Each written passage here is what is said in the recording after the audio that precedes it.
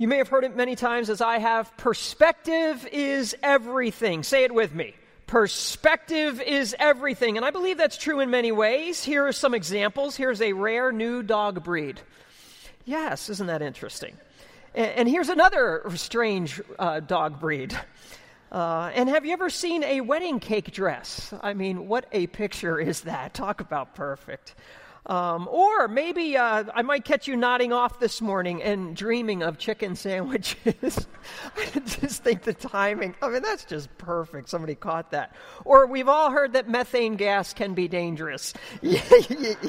Yes, a cow on fire. Unbelievable. Anyway, sometimes we lose perspective in life, and we need to see things in a different light, and we need to see things at a different angle. For instance, this man standing by a tree, looking out over that beautiful lake.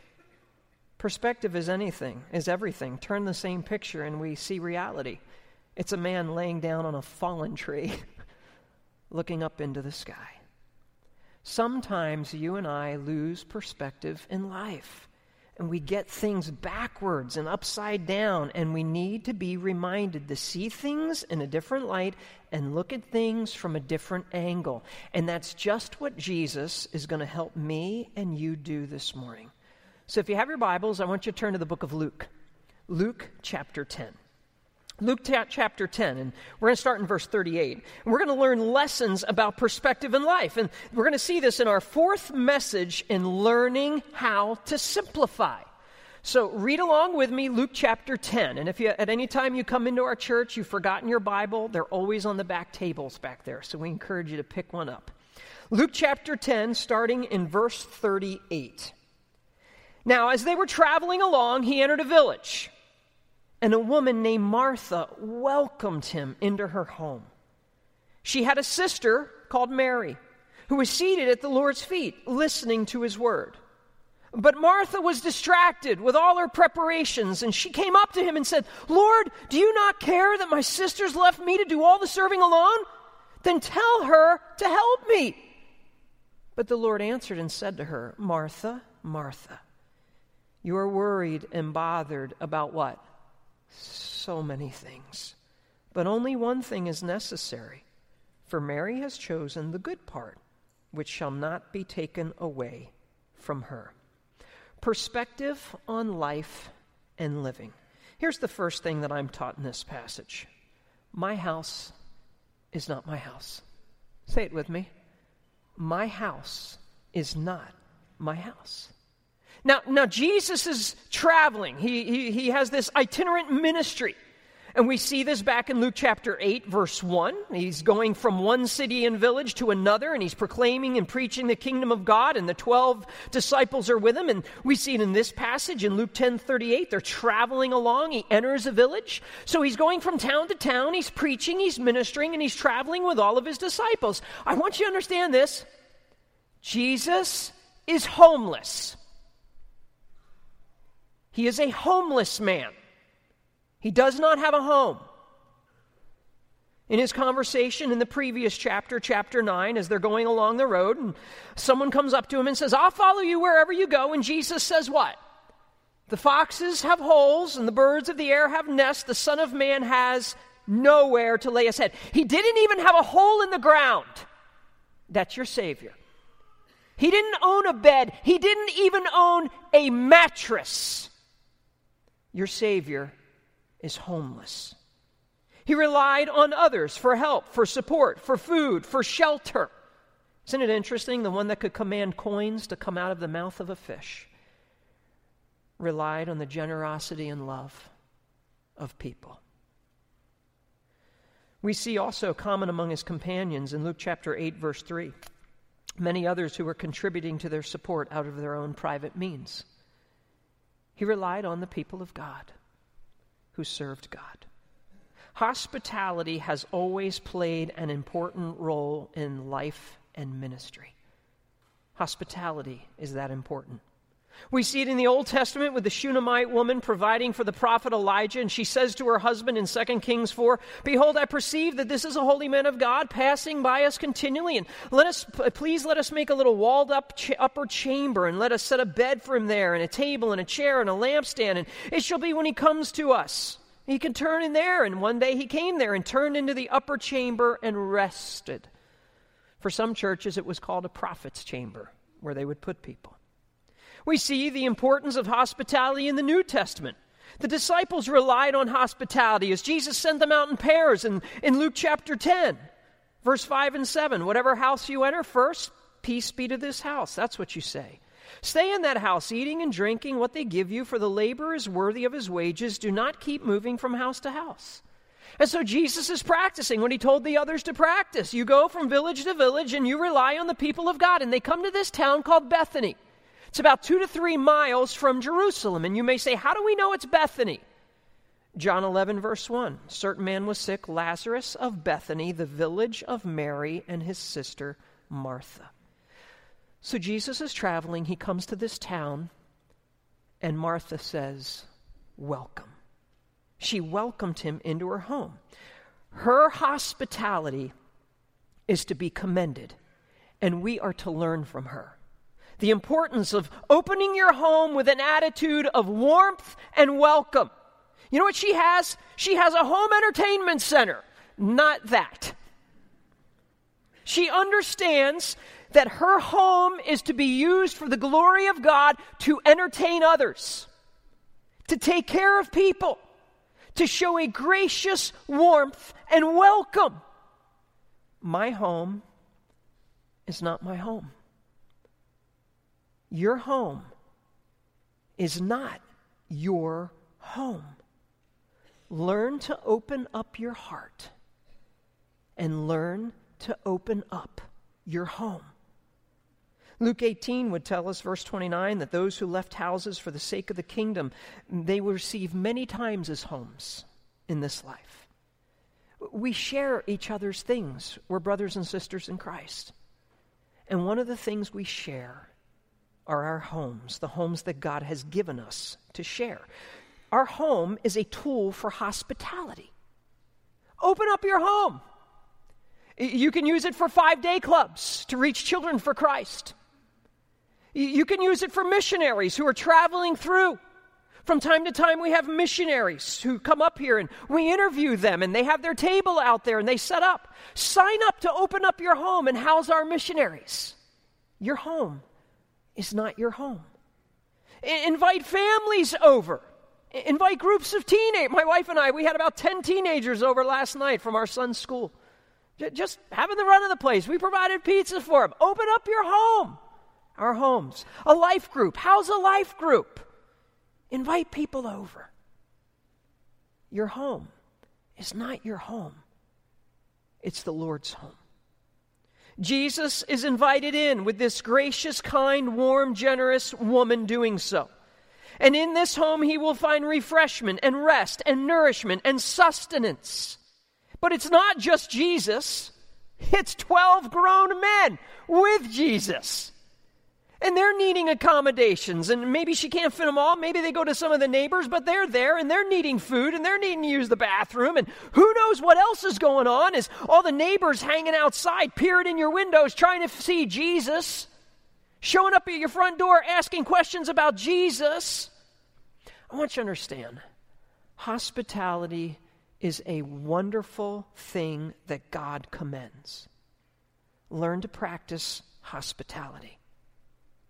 We see this during the final judgment when the sheep are separated from the goats. God commends hospitality. Matthew 25, the king will say to those on his right, "Come, you who are blessed of my Father, inherit the kingdom prepared for you from the foundation of the world." Why? What makes God recognize these people? I was hungry and you gave me something to eat. I was thirsty, you gave me something to drink. I was a stranger and you what? You invited me in. naked and you clothed me. I was sick and you visited me. I was in prison and you came to me. And the righteous will answer, when did we do all these things? And the king will say in verse 40, he will answer, truly I say to you, to the extent that you did it to one of these brothers of mine, even the least of these, you did it to who? You did it to me. You know, one of the ways that God recognizes godliness is hospitality. Would the Lord recognize you as godly? Do you invite people in? Do you clothe people? Do you feed people? Do you provide for people? Do you visit people? Or are you really not that godly? Are you really just not that godly? Because my money's my money, and my home's my home, and my car's my car, and my clothes are my clothes. I don't think you get it. I don't think you understand what godliness is. What you own is not yours. It's to be shared with others, including your home. It's commended. Hospitality is, even with a surprise in store, hearkening back to Abraham in Genesis 18 and 19. In Hebrews 13:2, it's recorded, do not neglect to show hospitality to who? Strangers, not just your closest friends and families members. For by this some have entertained angels without knowing it. It's commended as something to do consistently in Romans 12:13, practicing hospitality. It's not a, okay, one and done type of thing. It's a lifestyle. It's how you and I are to live. It's commended as a qualification for spiritual leadership. 1 Timothy 3:1 and 2, it's a trustworthy statement. If any man aspires to the office of overseer, that's pastor, that's elder. It's a fine work he desires to do. An overseer then must be what? Hospitable. I want you to notice, hospitality is not just for women. Some of you have this wrong idea. Well, that's something women do. They open up the home, and they clean the home, and they provide for people, and they... No, guys. Hospitality is something for you and I to do as well. Again, in Titus 1:7, for the overseers, pastors, elders, must be above reproach as God's steward, not self-willed, not quick-tempered, not addicted to wine, not pugnacious, not fond of sordid gain, but what? Hospitable. So spiritual leaders, it's a qualification. It's a requirement for those going into ministry. That's how important hospitality is. Our homes are an extension of God's work. Our possessions are God's to be used.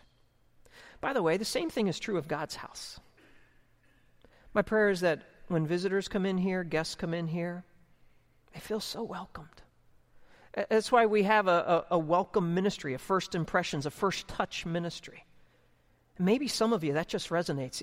You'd love to go out there and greet people and get to know people and walk them down. If they're brand new, they walk in this church, they don't know where to go, what to do. And you can say, let me take you down to the children's wing. Let me show you where you can check your child in for nursery.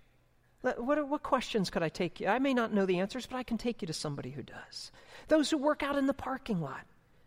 What a great ministry. Just you're the first face they see. People coming in. Jesus is traveling. He's homeless, depending on others. Martha is welcoming. Hospitality is commended. And I want you to notice something about hospitality. It always goes with love. Always. In the context of love, Romans 12:9-13, let love be without hypocrisy. Be devoted to one another in brotherly love. What? Practicing hospitality. 1 Peter 4:8-9, above all, keep fervent in your love for one another, because love covers a multitude of sins. Be hospitable to one another without complaint. It's in the context of love. Hebrews 13:1 and 2, let love of the brethren continue. Do not neglect to show hospitality to strangers, for by this some have entertained angels without knowing. All three of those are in the context of love. And we know the second greatest commandment is to love our neighbor as ourselves. Because we love people, we share. Because we love people, we open up our homes. Perspective on life and living. My home is not my home. Here's a second thing that I learned from this. Don't let the pressure of preparation ruin the party. Say that with me. Don't let the pressure of preparation ruin the party. And Martha, we read in verse 40, is distracted in all the preparations, and she comes up to the Lord. Lord, don't you care that my sister left me to do all the serving alone? Tell her to help me. She is overwhelmed, and I guess so. This is Jesus staying in your house. This isn't just anybody. I mean, you want everything to be perfect. There's no one more special. I mean, he's healing the sick and raising the dead and feeding thousands and thousands with a sack lunch. And this is the long-awaited, promised Messiah, the anointed one. I mean, talk about making sure everything's set to go. But it's not just Jesus. You got 12 grown men. And the house has got to be cleaned, and the food has got to be prepared, and the table's got to be set, and drinks have to be poured. And when is the last time you housed 13 grown men? There's a lot that would need to be done. And her hospitality is commendable, but she's over her head. Some of you here this morning are over your heads. You are overwhelmed. You are so distracted. There's so much you have to do, and you're trying so hard, and you're just drowning in all the details and distractions. At home, there's the cooking and the cleaning and the projects and the bills and the kids, and at work, there's phone calls and forms and clients and deadlines, and then there's extracurricular activities with sports and school and errands and running everywhere. You are overwhelmed. And you know what? It starts to take its toll emotionally when we're overwhelmed. And for Martha, it's taking its toll emotionally. She starts to feel sorry for herself. No one seems to care. Life isn't fair. Lord, do you not care? And this sweet spirit of hospitality suddenly sours in self-pity. That's what self-pity will do. It'll sour our once sweet spirits. I'm all alone. Cleaning alone, prepping alone, serving alone. And no one is there to help me. So it's starting to take its toll emotionally, and now it starts to take its toll relationally. That's what happens when you and I are overwhelmed. We start lashing out at those around us. Enough is enough. She comes up to him. Every time she looks over at sweet Mary, sitting by Jesus, sweet Mary, doing nothing, sweet Mary. Ugh. I mean, she's just sitting there, and she's getting hotter and hotter, and she's reaching her boiling point, and the teapot just blows, and she starts whistling at everybody. You know what happens when people are distracted? You know what happens with distracted drivers? They cause accidents. And you know what she starts? She starts running people over with her poor attitude.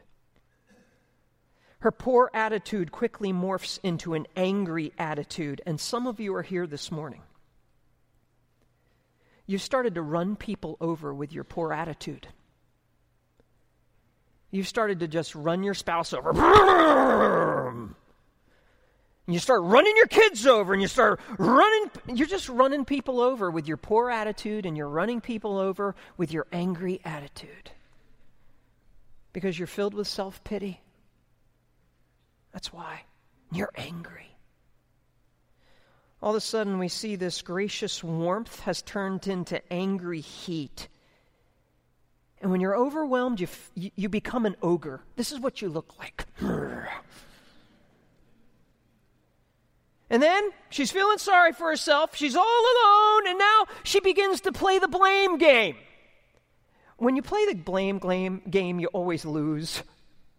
We never win when we play the blame game. Lord, do you not care that my sisters left me to do all the serving alone? And we do the same thing when we're overwhelmed. We blame our spouse, and we blame our parents, and we blame our kids. Oftentimes, we completely forget to blame ourselves. As a matter of fact, she did this to herself. Mary didn't force her to do all this. Jesus didn't ask her to do all this. The only person she has to blame is who? Herself. And oftentimes, the only person we have to blame is ourselves. She gets real bossy next, and she approaches Jesus. Oh boy. She comes up to Jesus. Lord, do you not care that my sister's left me to do all the serving alone? Then you tell her to help me. She goes after the Lord. Listen, I want to teach you a Yiddish word this morning. It's chutzpah. Okay. It's from the Hebrew chutzpah. It means shameless audacity. This woman's got chutzpah, is what she's got. Even the Lord isn't off limits, and it just teaches me an emotionally charged woman is a dangerous thing. Not even Jesus is safe. Whew. Be careful around an emotionally charged woman. The Lord isn't even safe. I mean, she's mad at Jesus, blaming Jesus, frustrated with Jesus. Do something, Jesus. Make my sister help me. You can walk on water. You can make her help me. You can feed 5,000 people. You can make her help me. You can raise the dead. You can raise her off her keister. Make her help me, Lord. It teaches me some lessons, teaches us some lessons. Here's one. Hospitality isn't hospitality when it's filled with whining and complaining.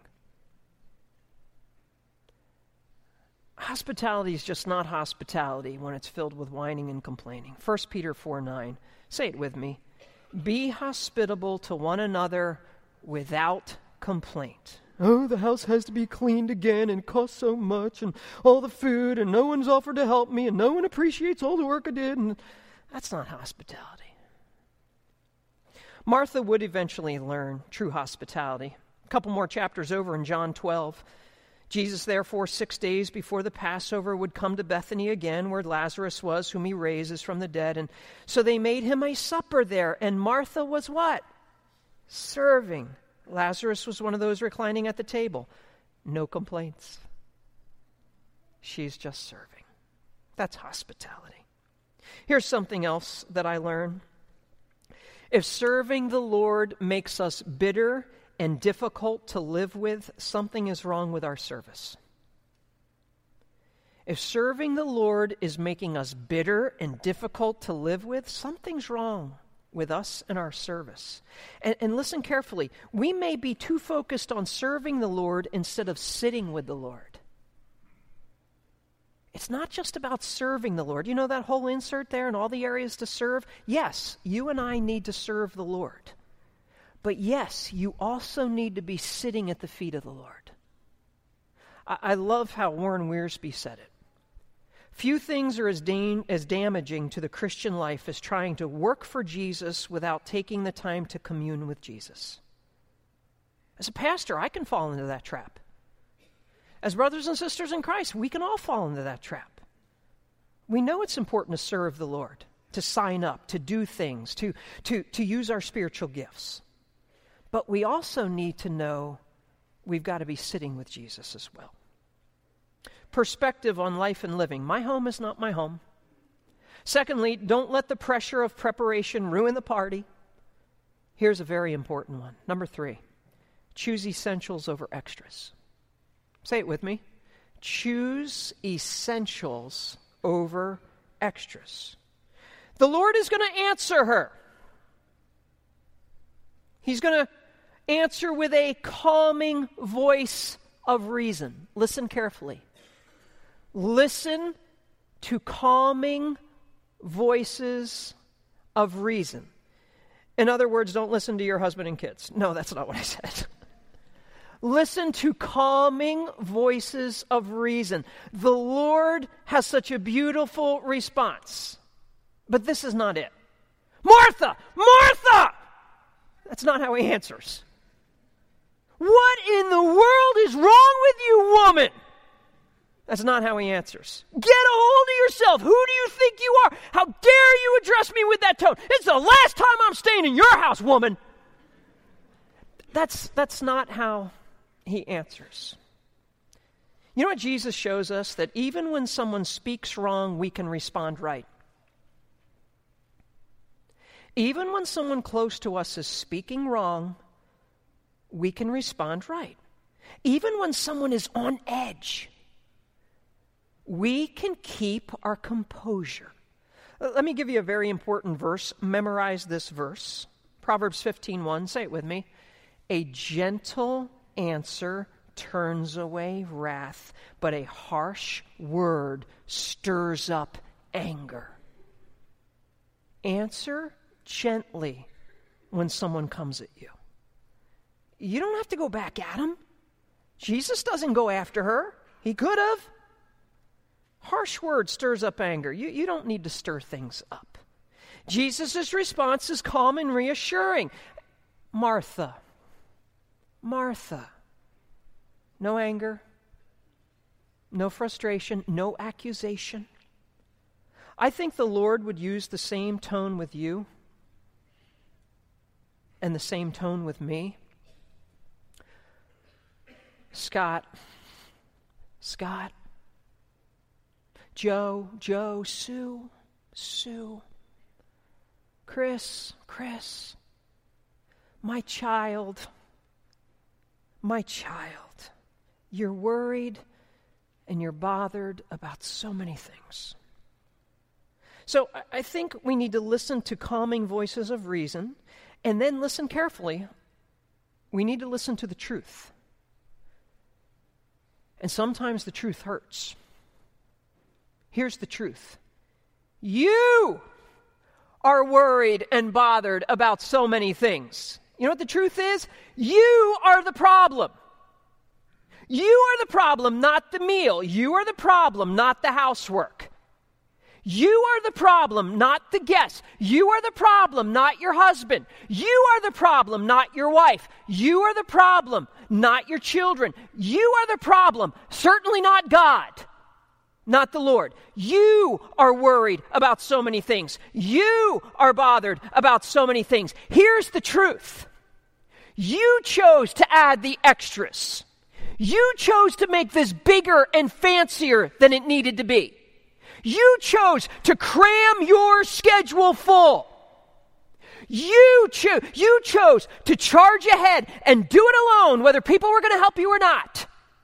You chose to do everything now when it didn't have to be all done now. That's the truth. You are the problem. I am the problem. Not others, not things, and certainly not God. You are worried and bothered about so many things. There's too much on your mind. You got too much on your plate. It's time for you to learn not to take so much on. It's time for you to learn to simplify. It's time for you to go to God in prayer first, whether this is something you should do or not.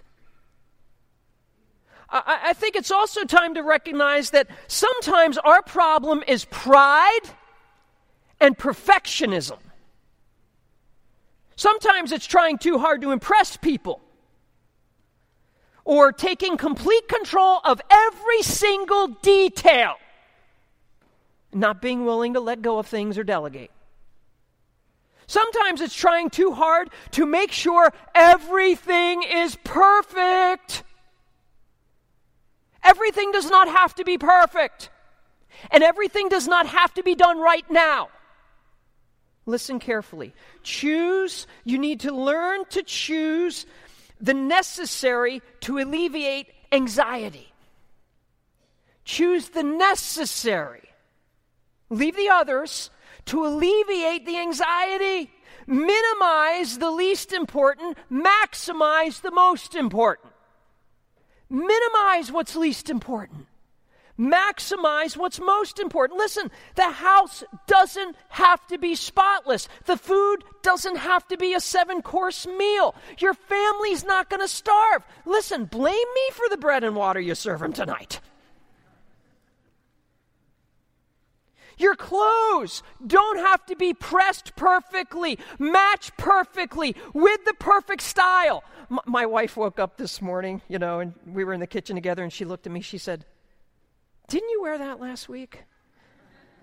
She was gone the week with my son out of state when I announced to the congregation, I'm going to be wearing the same thing every day of this series.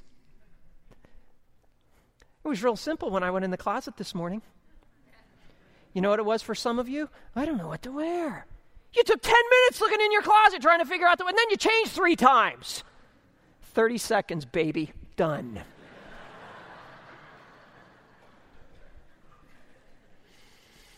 Your hair and your makeup doesn't have to be perfect. The lawn doesn't have to be perfect, guys. Every line just right. Doesn't have to be perfect.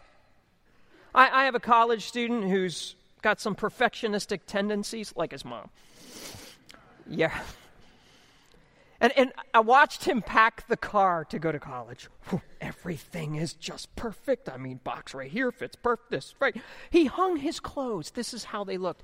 Everything was exactly the same space when he hung his shirts. Facing the right way, perfectly everything. Guess what he's getting at college? A roommate. Yeah. Reality, baby. Rough edges will be smoothed. Something else to consider. Here's something else to consider. Did Mary ever stop and think that maybe Jesus didn't want a big feast? Sometimes we consider others, but we don't consider others. We're really considering ourselves. And that's where pride comes in.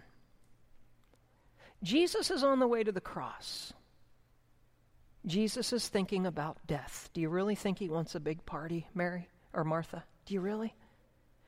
I mean, I don't think he's thinking big elaborate spread. I think he's thinking small, calm, and quiet. Some of you came in this morning and you didn't even realize that our worship was simplified this morning. Where's the guitars? Where's all the stuff? And where's everything? Just simple. Just acoustic. It's okay. It doesn't have to be what you want it to be. Sometimes it's better to keep it simple. Sometimes it's best.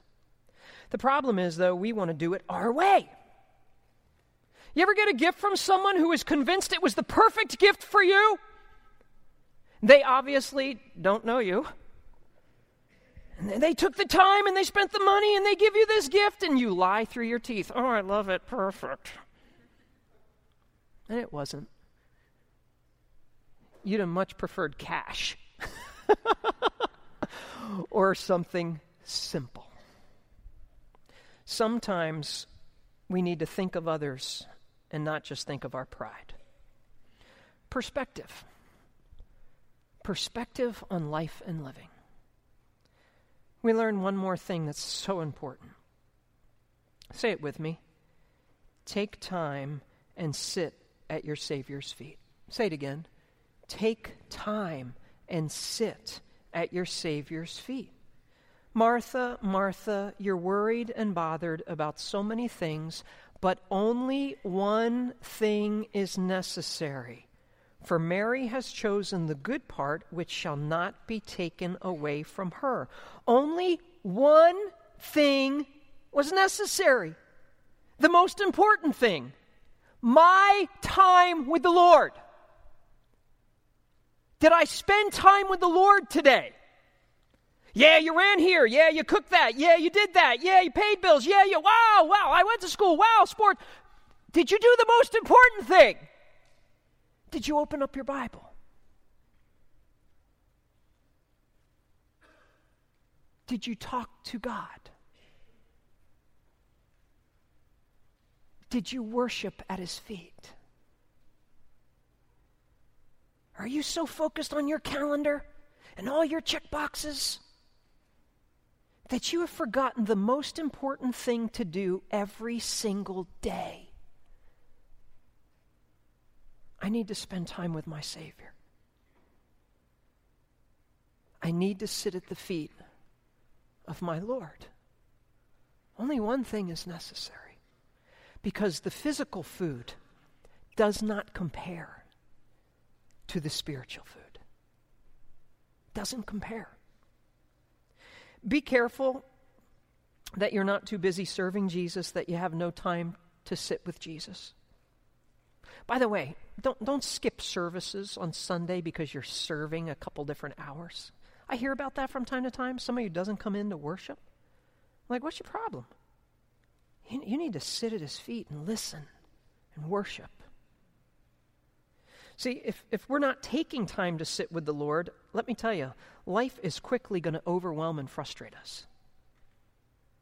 If we're not taking time to sit at the feet of the Lord, and some of you are there, life is overwhelming you and frustrating you. You need to sit at the feet of Jesus.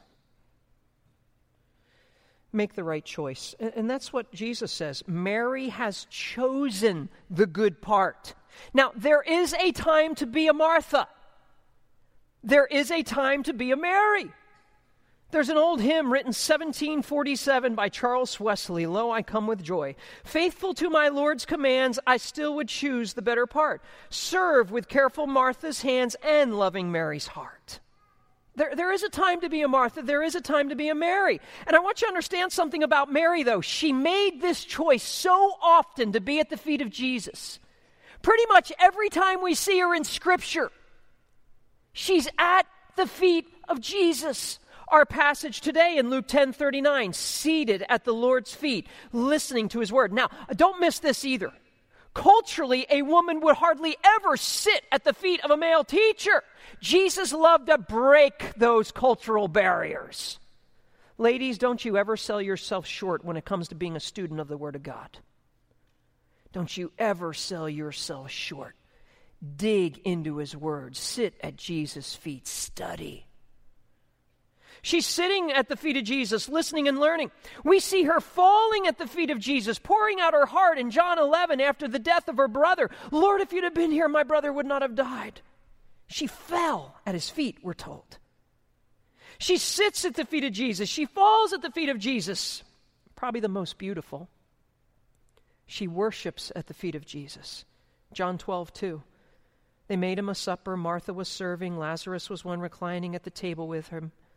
Mary then took a pound of very costly perfume, pure nard, anointed what?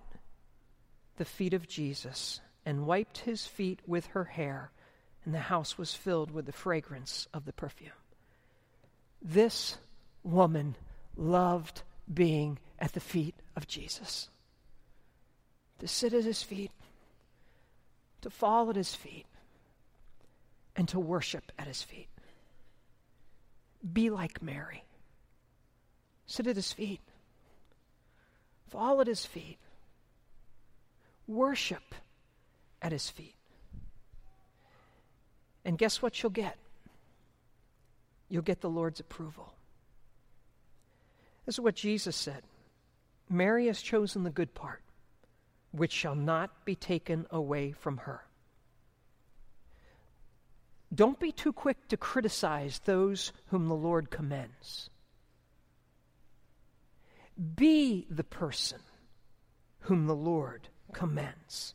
God is always for those who will spend time with him. Different perspective on life and living. Say them with me. My home is not my home. Don't let the pressure of preparation ruin the party. Choose essentials over extras, and take time and sit at your Savior's